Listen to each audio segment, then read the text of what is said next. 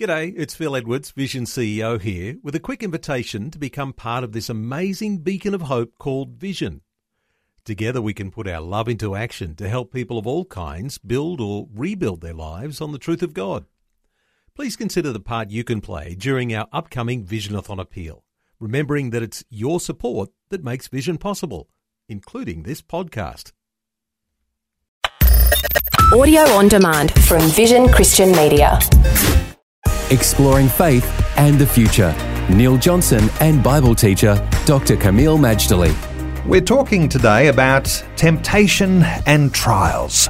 There's a sense, isn't there, Kameel, that when we are faced with temptations, when we're faced with trials, there is a wonderful hope and promise from God that He'll make a way forward for us.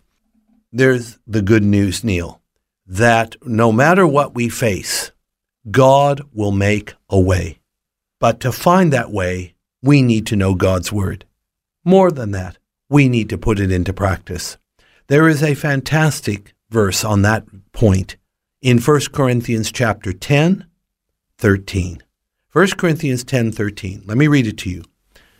There hath no temptation taken you, but such as is common to man. But God is faithful, who will not suffer you to be tempted above what you are able, but will, with the temptation, also make a way of escape, that ye may be able to bear it. There you go. Here's the whole picture. There's temptation, there's God, there is the way of escape. This is one of the great promises of the whole Bible. 1 Corinthians 10, 13. Yes, God, who is sovereign, who's king of the universe, allows temptation to his children, not to destroy and discourage them. On the contrary, to build our faith and to develop our character. But even with the temptation, he does provide boundaries.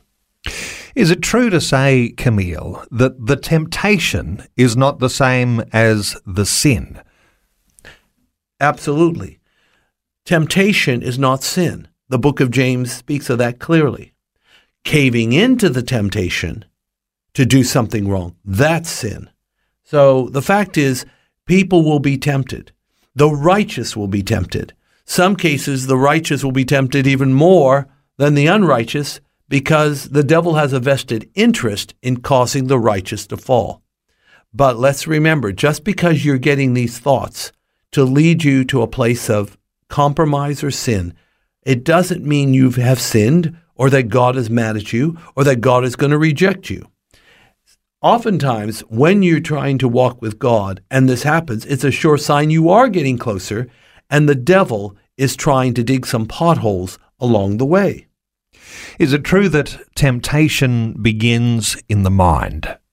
Probably yes. I haven't analyzed where it all comes from, but the mind is a battlefield for satanic and fleshly suggestions. And that is why in Romans chapter 12, verses 1 and 2, we are to give our bodies as a living sacrifice and to give our minds to God for renewal.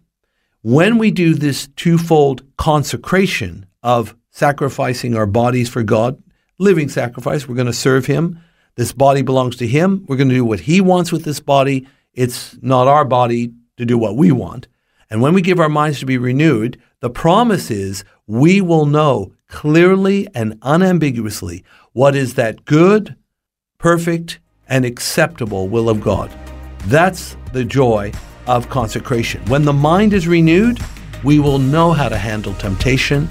God will lead us forward.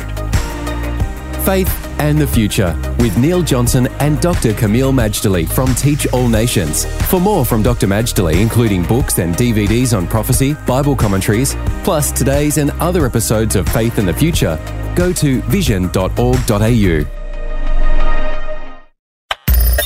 Thanks for taking time to listen to this audio on demand from Vision Christian Media. To find out more about us, go to vision.org.au.